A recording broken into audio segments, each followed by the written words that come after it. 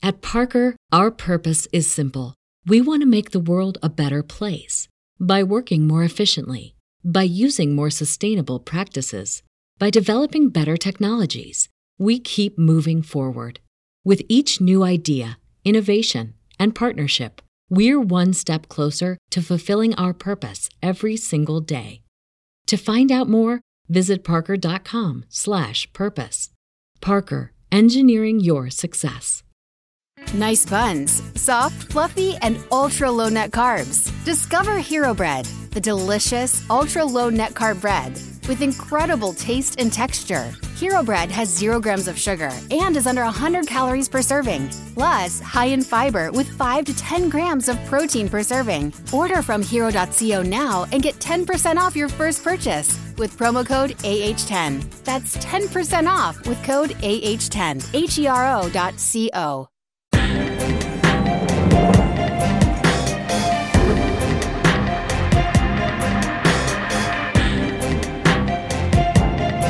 Alan Parker said, sometimes with the British film industry, it's hard to know if we're waving or drowning. Let's find out. Welcome to another Britflix.com podcast. My name's Stuart Wright, and today's guest is Farah Abushwesha. Hello. Hello, how are you? I'm very well, thank you. I'm very well. You join a illustrious alumni that includes much crossover with what we're going to talk about, which is kind of gratifying from my end. That is because we're going to talk about your book, A Guide to Low Budget Filmmaking, which is part of the Rowcliffe Notes series. Now, as part of giving people some context for that, I should say that you founded the BAFTA Rowcliffe New Writing Showcase and Competition, which, if I'm right in thinking, it's what, four times a year there's a call for scripts? Yeah, in 4 different mediums: TV drama, film, sitcom, and children and young adult. Cool. And 27th of August is the next opening, and that's for TV drama. So I'll put a link in the show notes so people who are listening to this can follow that themselves. I guess before we get into the book, is out of interest, how many submissions does each competition get, so to speak? Is it? It varies. We get roughly about 1,000 a year. Wow. Across all of them, all 4 competitions. Fantastic. Right then, and the book is a second book for you. Am I right in saying? Yeah. There's the first book was a sort of a professional approach for screenwriters and writer-directors, just about, not about the craft of writing, but more about, how to get yourself out there, how to find an agent, what does a treatment look like, what does a synopsis, how to write a cover letter, how to deal with rejection, about tenacity, about short films, about the experience of making a first feature. It crossed over many different sections, but I you could call me a bit of a fraud saying that I wrote these books. I kind of curated them because I interview lots of people and get them to share their experiences or their opinions on a topic. And sometimes they vary quite differently. And I think that's really what the industry is about. But what I've tried to do is kind of mix in sort of my own experiences as a producer, because I've produced quite a lot of film and TV, and bring what I know to the table, because I remember, if you haven't got a film score, if you don't, have connections, and you're looking at this and you just want to make a film, or you just want to write a script, it can sometimes seem like a really, huge, massive kind of sort of clique in a way, and inaccessible. And I just wanted to kind of demystify that, because, no one has to give you permission.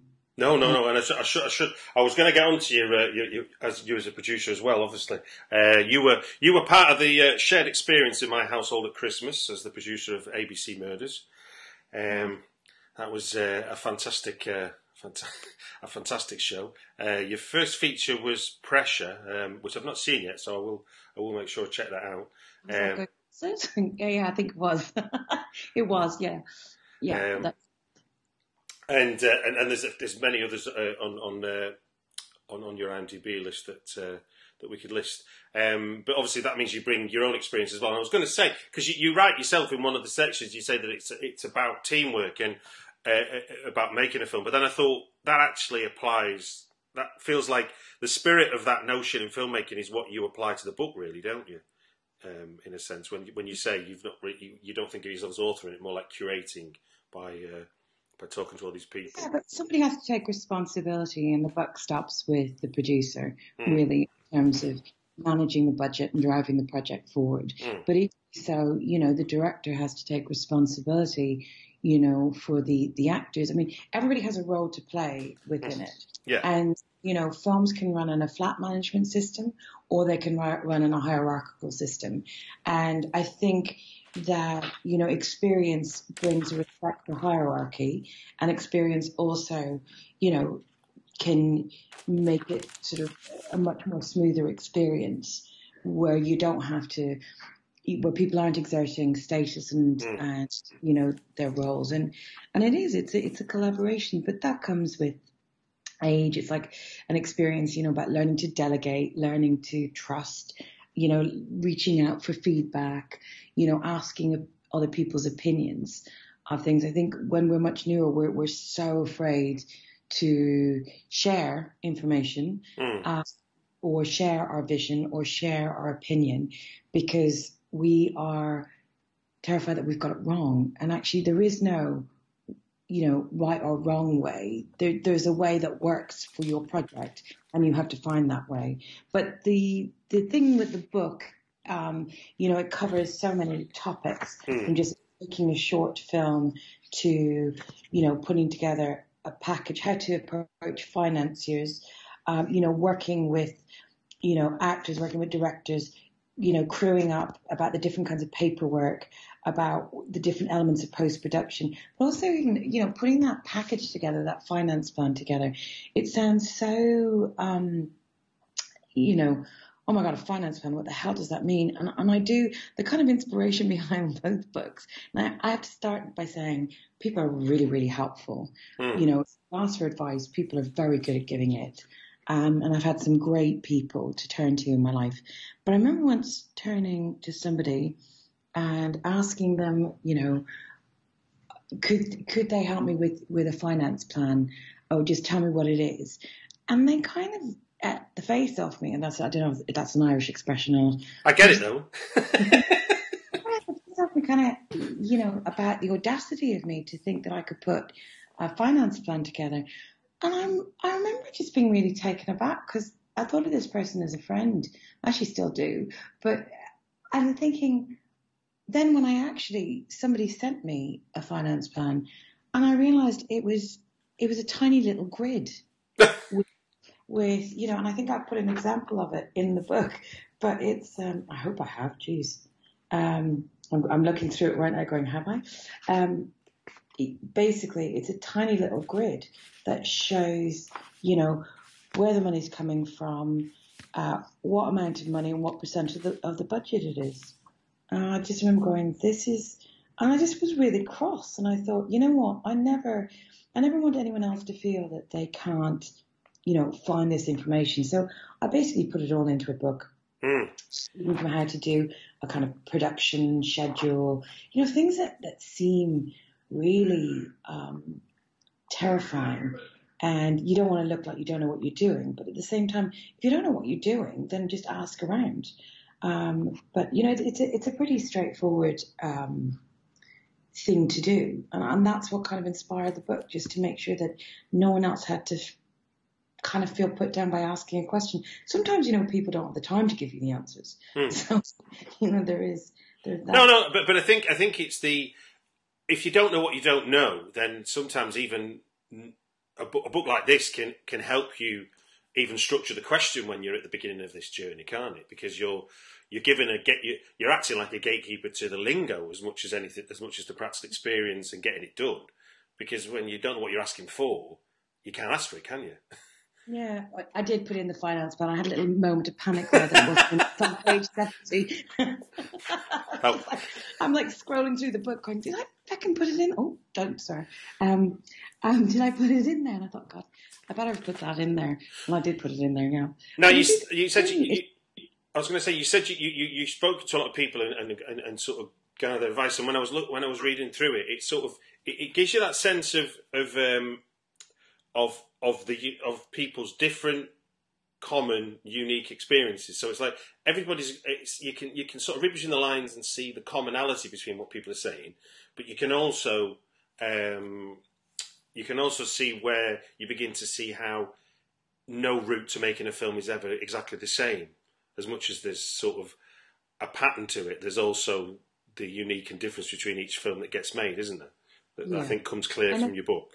Has a different, every film or every project has its own unique requirements, and you have to, look at what that is. And there's a large element where people guesstimate, and this is a non-exact science. There is a formula to it. It's a bit like raising children.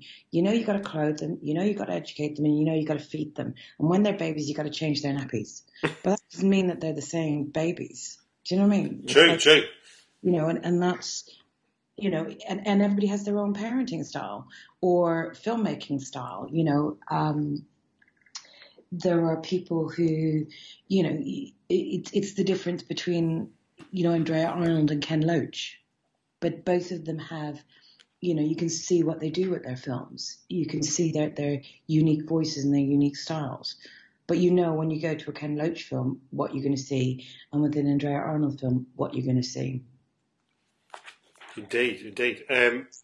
So, in terms of how you present the information, like you've already mentioned that you give sort of illustrations of things like for budget and financing and stuff. But it's interesting how, and it's the same as the screenwriting book in the sense that you bring in the sort of your thoughts and experiences, you then add in the experiences of others that you find appropriate to that subject matter you're covering. And I mean, just shouting off headings from your content. You've got shorts, developing and packaging a movie, financing, scheduling, budgeting, and A to Z of production, crewing up, paperwork, post-production and delivery, marketing, festivals, sales companies, directing and self-distribution. And so obviously they're big, wide areas. And then what's great about the Road Cliff Notes books is literally the Road Cliff Notes, which is the bolded bullet point checklist, which weirdly reminds me of there's a book on storytelling by Scott Tobias called 20 Master Plots. And in a similar way, he kind of groups together examples and people who've done that kind of story. And at the end, he gives you like a checklist as to things to remind yourself. And it's not rules as such, is it? It's more like, consider these if this is what you're doing. I'm sorry, you've shattered my ego. I thought I was the only person who did that. Sorry, Farah. No, but it is. It's a really. I'm joking. That's the whole point of it. It's like, yeah, it's in its simplest form. I try to distill it down into bullet points, and it's just a checklist. You don't have to do it this way. Just sometimes knowing that it can be done a certain way. It's not knowing what the rules are. It's just, all I'm trying to do is support people and help people to make them feel empowered to be able to do what they need to do. And it is also great fun figuring it out as you go along. And you will end up doing that anyway, naturally. But yeah, the style is very much, I interview people. I mean, the first book, I kind of went a bit crazy. I had 30 kind of interviewees that I'd done. And I thought, God, I don't have enough. So I then kept interviewing people. And then when I was doing up the kind of list of contributors, I had 130 contributors. So I kind of went a bit crazy. So the first book's quite thick. And it's got everybody from commissioners through to, filmmakers and up and coming writers. But the second book, I was kind of much more, I thought, well, I didn't have the time because my career is quite sort of busy at the moment, and I was also doing Netflix original, and it was very hard to find the time to finish this book. And actually something happened at the beginning of making the book, writing the book when I was nearly done with it, is that a friend of mine got very ill, and I dedicated the book to him. He was a really generous screenwriter that always made time. Owen Rogers, he always made time for other screenwriters. So I kind of put the book to one side for a while and then came back to it.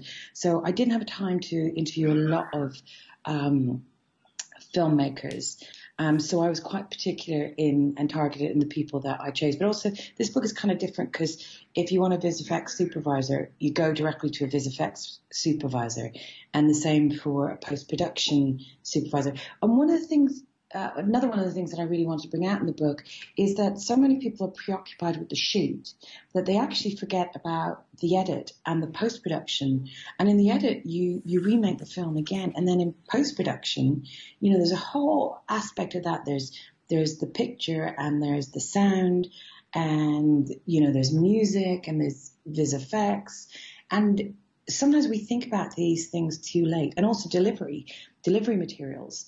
And publicity materials and marketing materials, all the things you should be thinking about in the prep of the film before you shoot it that you don't give due consideration to when you're starting out. And so I thought it's a great way to put all of that into one place. And so for each section, I can't tell you about VisFX. I know what they are, but I haven't a clue about how to do. I don't know the difference between 2D and 3D, and I'm sure there's some other expression, and God forbid me. You're in good company. You're all right. It's kind of a bit like a foreign language to me. So I had to go out and find these people, and luckily I'd worked with some of them and get them to come in. And it was really great to hear how many of them have actually worked with new and emerging filmmakers on their first feature films or short films, and how prepared they are to give up their time and energy, and to just even give you advice, and that's something that I hope the book gives people, is the inspiration to know that if they don't know about something, you can dip in and out to the areas that you feel you need help on. Yeah, no, and it's interesting. Because I think there's no doubt that it's to see the world, to see the idea of somebody says, hey, let's do this idea for a film, and you go, okay, let's write a script for a film, which in very practical terms, I think most people can see that part of the process sort of when they go into this. But things like the post-production, the marketing, publicity side of things, a friend of mine was one of the people on Distribution Rewired that Beatrice Newman does up at Edinburgh. And so he was sitting down with filmmakers who had finished films, and he was surprised how many had not considered their audience, yet they'd made a film. And it seems like such an obvious thing to think about, but obviously in the white hot heat of trying to get a film made and financed, it's maybe is easier than you think to lose sight of it. And a book like yours can act as that reminder that actually this is still important, even though you might think you're racing to a standstill trying to get the thing made. You actually do have to set time aside and thought about who the film is for if you're going to make it.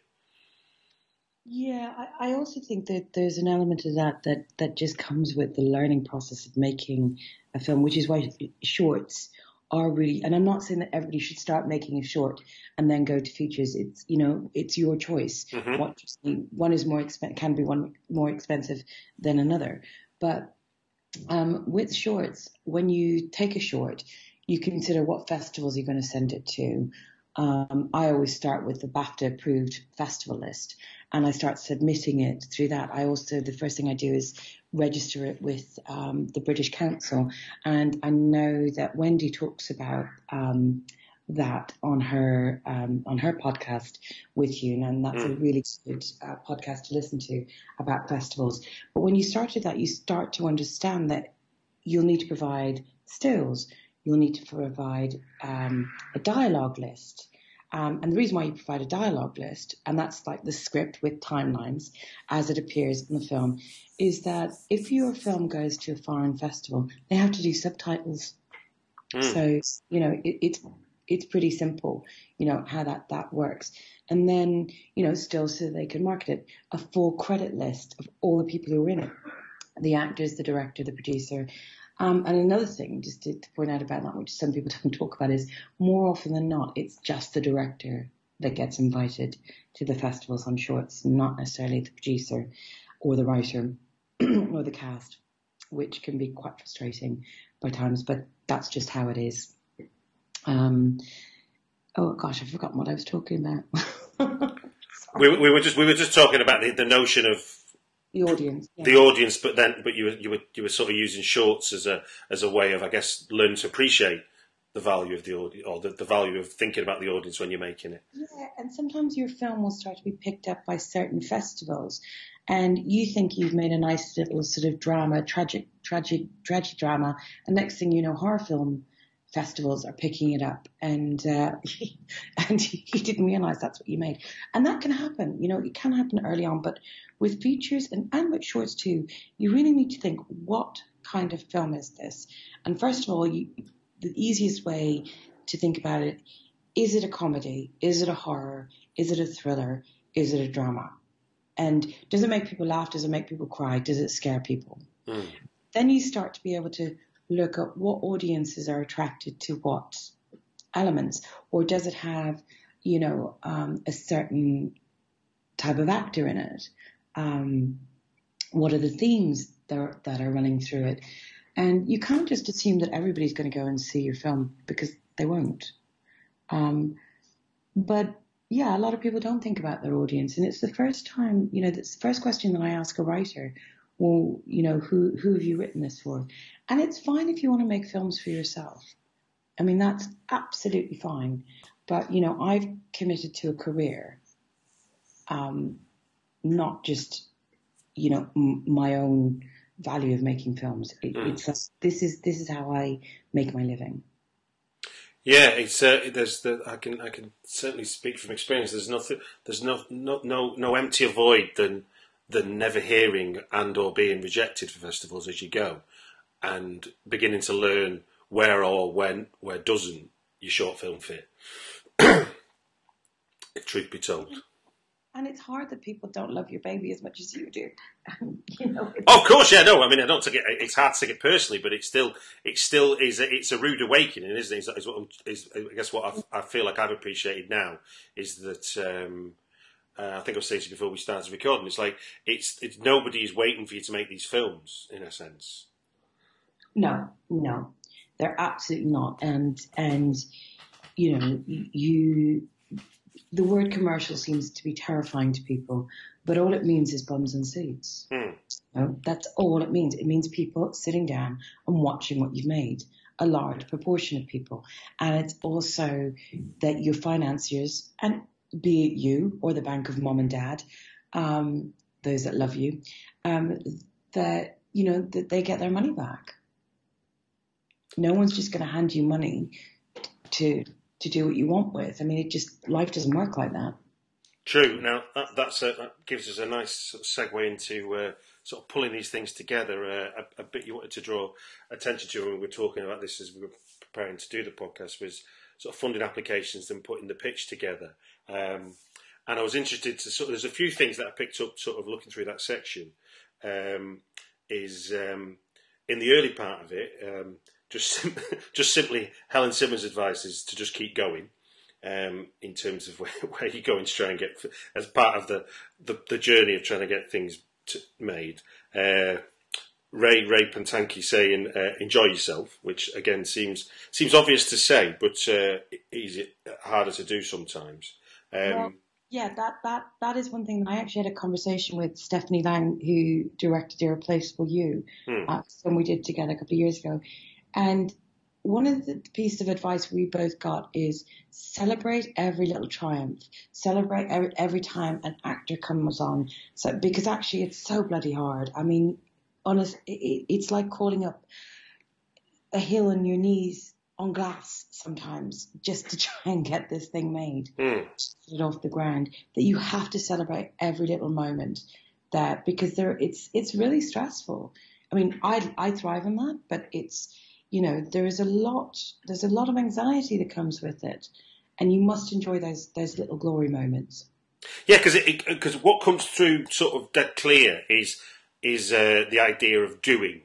And what I mean by that is that I see this a lot with when I'm in writers groups, and certainly a lot of sort of online writers forums. And I think I think you can sort of apply it to people that might want to get into producing.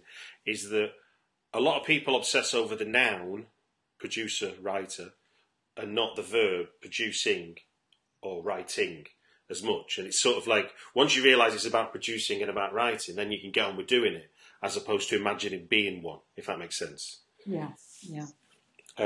But I was from a kind of sort of pitch, preparing the pitch and everything. It's like you say that the script will carry the film from start to finish. But how does that begin to sort of break down in terms of when you're getting people sort of trying to get people interested in the film from what you sort of say in the book for you?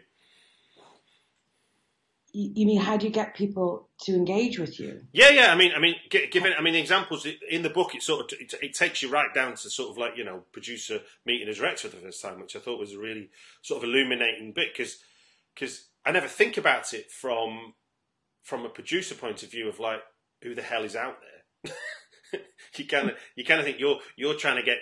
You feel like from a kind of writing or directing side, you feel like you're waving, going, notice me, and then you kind of go, and then you've got from the producer side, the way it's sort of written is like, right, okay, I've got to find ways and strategies of getting to find the talent that I want to work with. Yeah. Well, I mean, look, I believe that, you know, if we leave the pitching and packaging aside for 1 second, it's about the pairing. And the pairing of a writer, director, producer. Don't be flattered when somebody is interested in your work, because they may not be the right person for you. And I think it really starts with, you know, sometimes people bring me projects. Sometimes I have to go out and look for them. You know, the more kind of training initiatives that you apply to, like if Film London are running a microwave sort of open day where you can go along and, you know, listen to how it's put together, listen to some people, you know, talking about their experiences, you know, look around you who you're sitting next to and just say hello to people.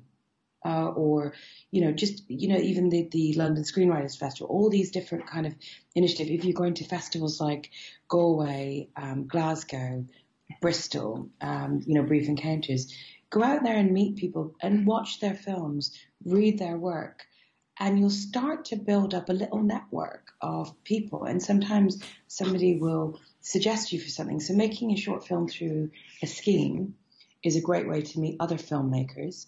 You know, I've met Susan Jacobson.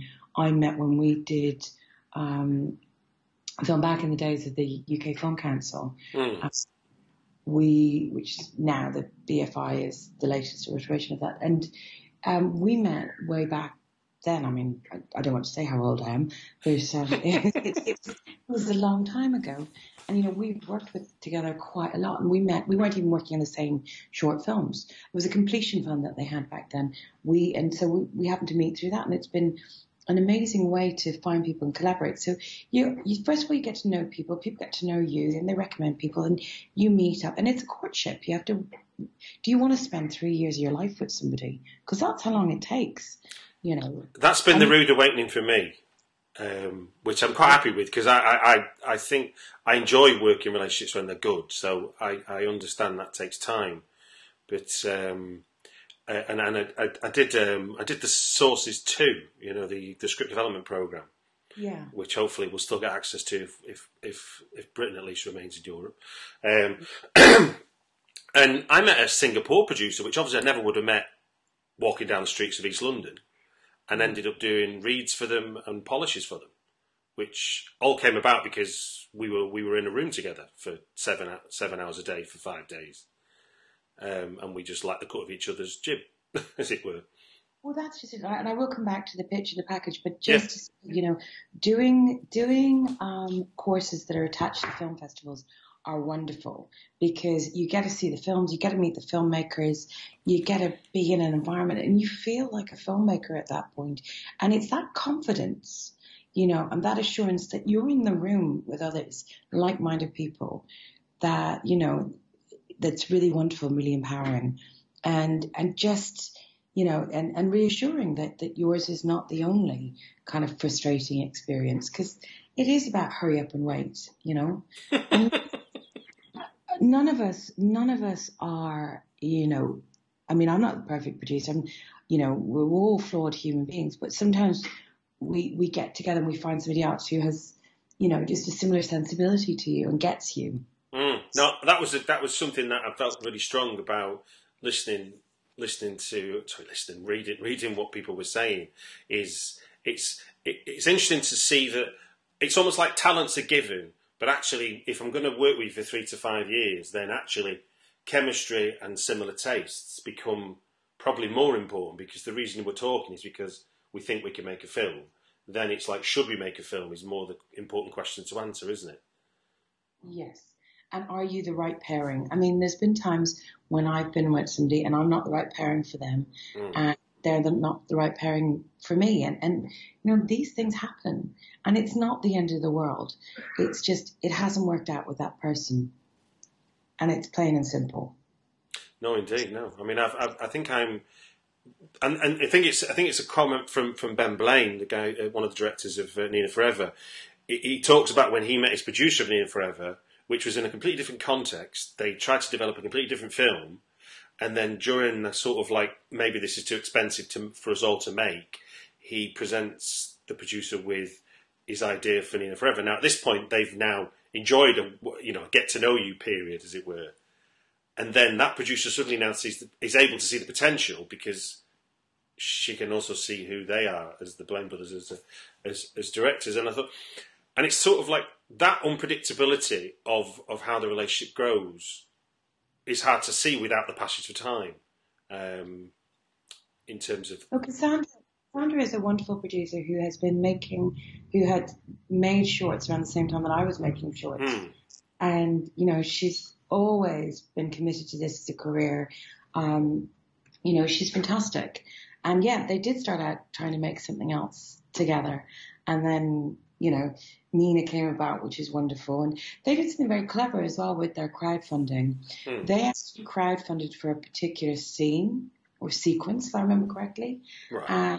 Because they couldn't afford the vis effects for that particular sequence. So they just crowdfunded to raise money for that sequence. And I thought that was really clever, actually.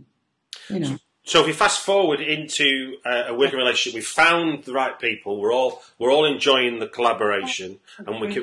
What do we do? Sorry, say that again. I said, and we're having a great time. Now, what do we do? Who's the first one to ask that question? Well, I think you should be asking it from day one, and it is a producer's job to kind of have the ability to multitask, have the ability to communicate, and also drive the film forward. And there's a bit of an entrepreneur, there's a bit of a financier head, and a bit of a creative head behind it. But you have your project, and you need to be able to take it out to get financiers, and people aren't just going to give you money on the street going, hey, I want to make a movie. It doesn't quite work like that. You need to kind of put together sort of a little pitch and a sort of package. You need to know what your film's about. So I always suggest to people 25 words synopsis, know what genre it is, who's the right director, know what period it is, know what the setting is, and what are the comparable films. And don't say it's not comparable to, because there are people want to know, well, what are you thinking? What is this film? And if you say something like Nightmare on Elm Street, well, everybody's going to get that it's a horror movie. Yeah. If you say it's love story in a modern age, then instantly everybody knows that it's a tragic love story, and I'm taking that from Irreplaceable You, because that is a kind of tragic love story. But it opens on her grave, so it's not like I'm giving anything away. Yeah. But you need to know what your film is. And by listing, just having that in mind, about what those elements are. Think about what is your film about? and write it down and practice pitching it to your friends. What kind of audience are you looking at? Is it a festival film? Is it an art house? Is it a kind of commercial film? What's the budget range? Is it a low budget film or not? What are the films is it similar to in terms of tone and genre? I mean, do you have any cast attached? Now, it's often very hard to get cast attached without a director, and people want to know what a director has done before they're going to sign up to attaching themselves. So that's something you really need to have your director on board with. Some people think they can do it without them. You start to build up a sort of package with sort of visual references. The very basic, simple way of putting a package together is one-line synopsis, bios of the key people, the writer, director, producer, any heads of department that you may have attached, any sort of cast that you have attached. Now, don't lie. Don't say that somebody is attached when they're not, because you will get found out. It's a really small industry. If you're applying for sort of money from sort of Screen Ireland or the BFI or a Northern Ireland Screen, they'll kind of want sort of notes by the writer, notes by the director, and notes by the producer. They may also ask you for, even on shorts, for a budget and a shooting schedule, maybe a production schedule. And if these things sound like they're really weird to you, I've actually included examples of them in the back of the book. I just want to demystify that process, because you're looking at it and it's like being asked to eat an elephant, in one day. It can feel just so overwhelming. The director might put some pictures together of images of, inspiration. And those are the kind of things that you'll be asked to put together. But, it's knowing what your film is, knowing what the style of it is. It's okay to make an art house movie that's not going to make its money back, but is going to do festivals. It's okay to, want to make something that's commercial and that you see as being commercially viable. But you need to understand what those films are. And they're not necessarily the films that you and your mates in a room like. It's like, look at the trades, look at Screen International, look at sort of films on IMDb, what their rating has been, what have they turned over in the box office, what awards have they garnered. Those are the kind of things that if a film hasn't made its money back, but it's been a critical success, places like, Screen Ireland, the BFI, Northern Ireland Screen, Creative Scotland, the Film Agency West, all of these people, they may back somebody who's had a short film that's done a good festival round, or done a couple of really good indie festivals and had a couple of good reviews. And that's where I think everybody should listen to Wendy Mitchell's podcast as well. All of these things are bonuses that you bring to the table. And you've got to think about everything as a kind of transaction. It's like, what are you, if I'm to meet you as a writer, Stuart, what are you offering me? Is it a project? Is it a project that fits in with the kind of things that I want to make? So if you brought a documentary to me, you can look at my credits. I don't have documentaries on my, that doesn't mean I don't enjoy them, but I don't make documentaries. And if you brought an animation to me, again, I don't make animated films. However, there are other producers who do documentary, live action and animation. I'm just not one of them. So know who it is that you're bringing this project to. And I've slightly digressed, but it is. No.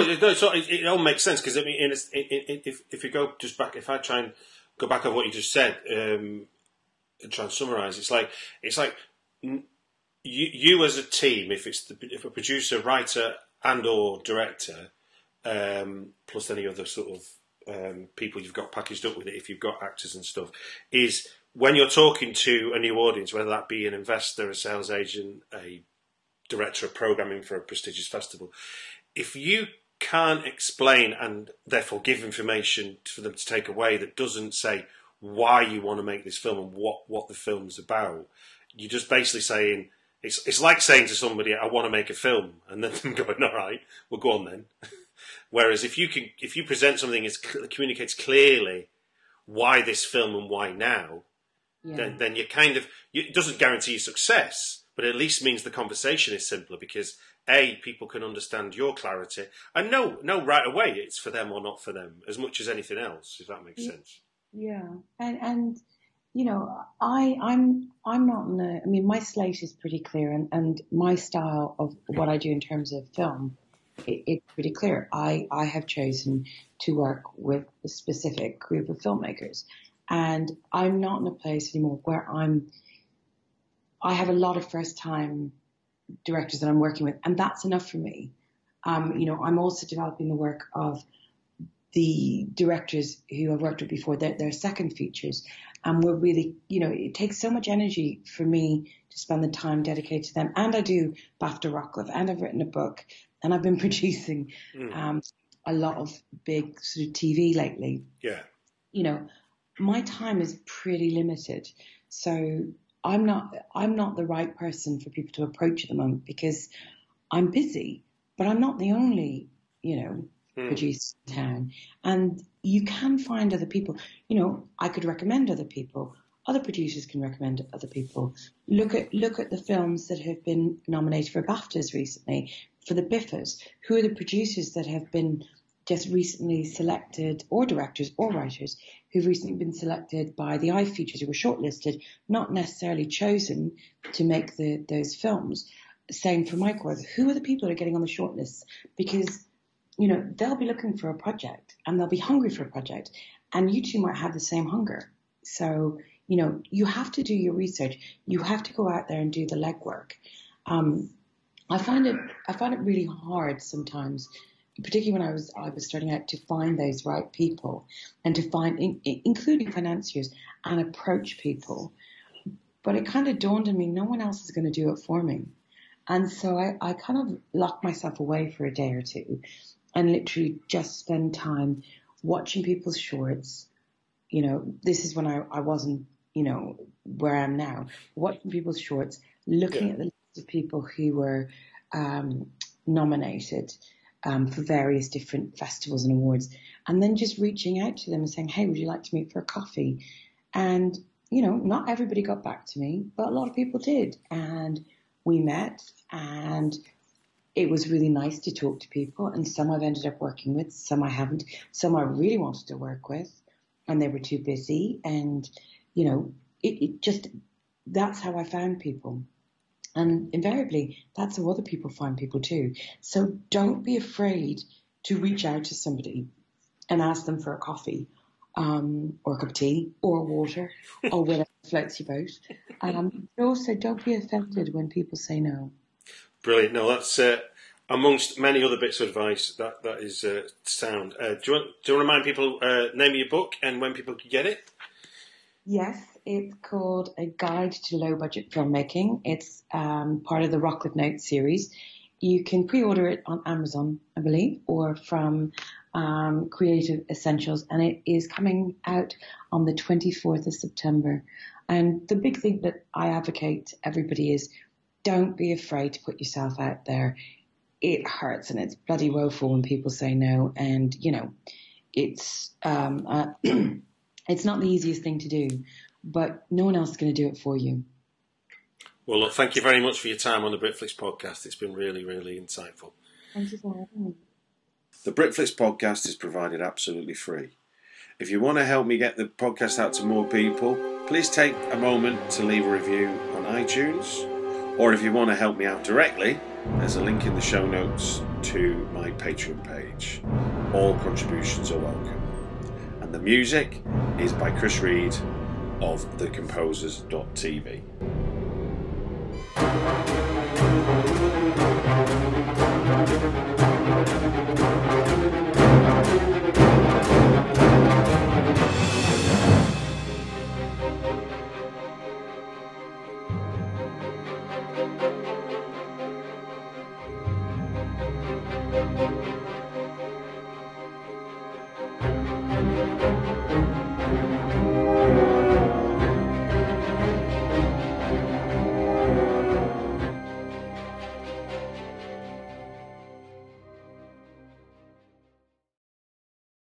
Parker, our purpose is simple.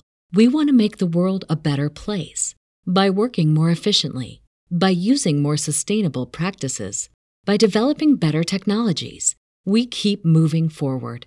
With each new idea, innovation, and partnership, we're one step closer to fulfilling our purpose every single day. To find out more, visit parker.com/purpose. Parker, engineering your success.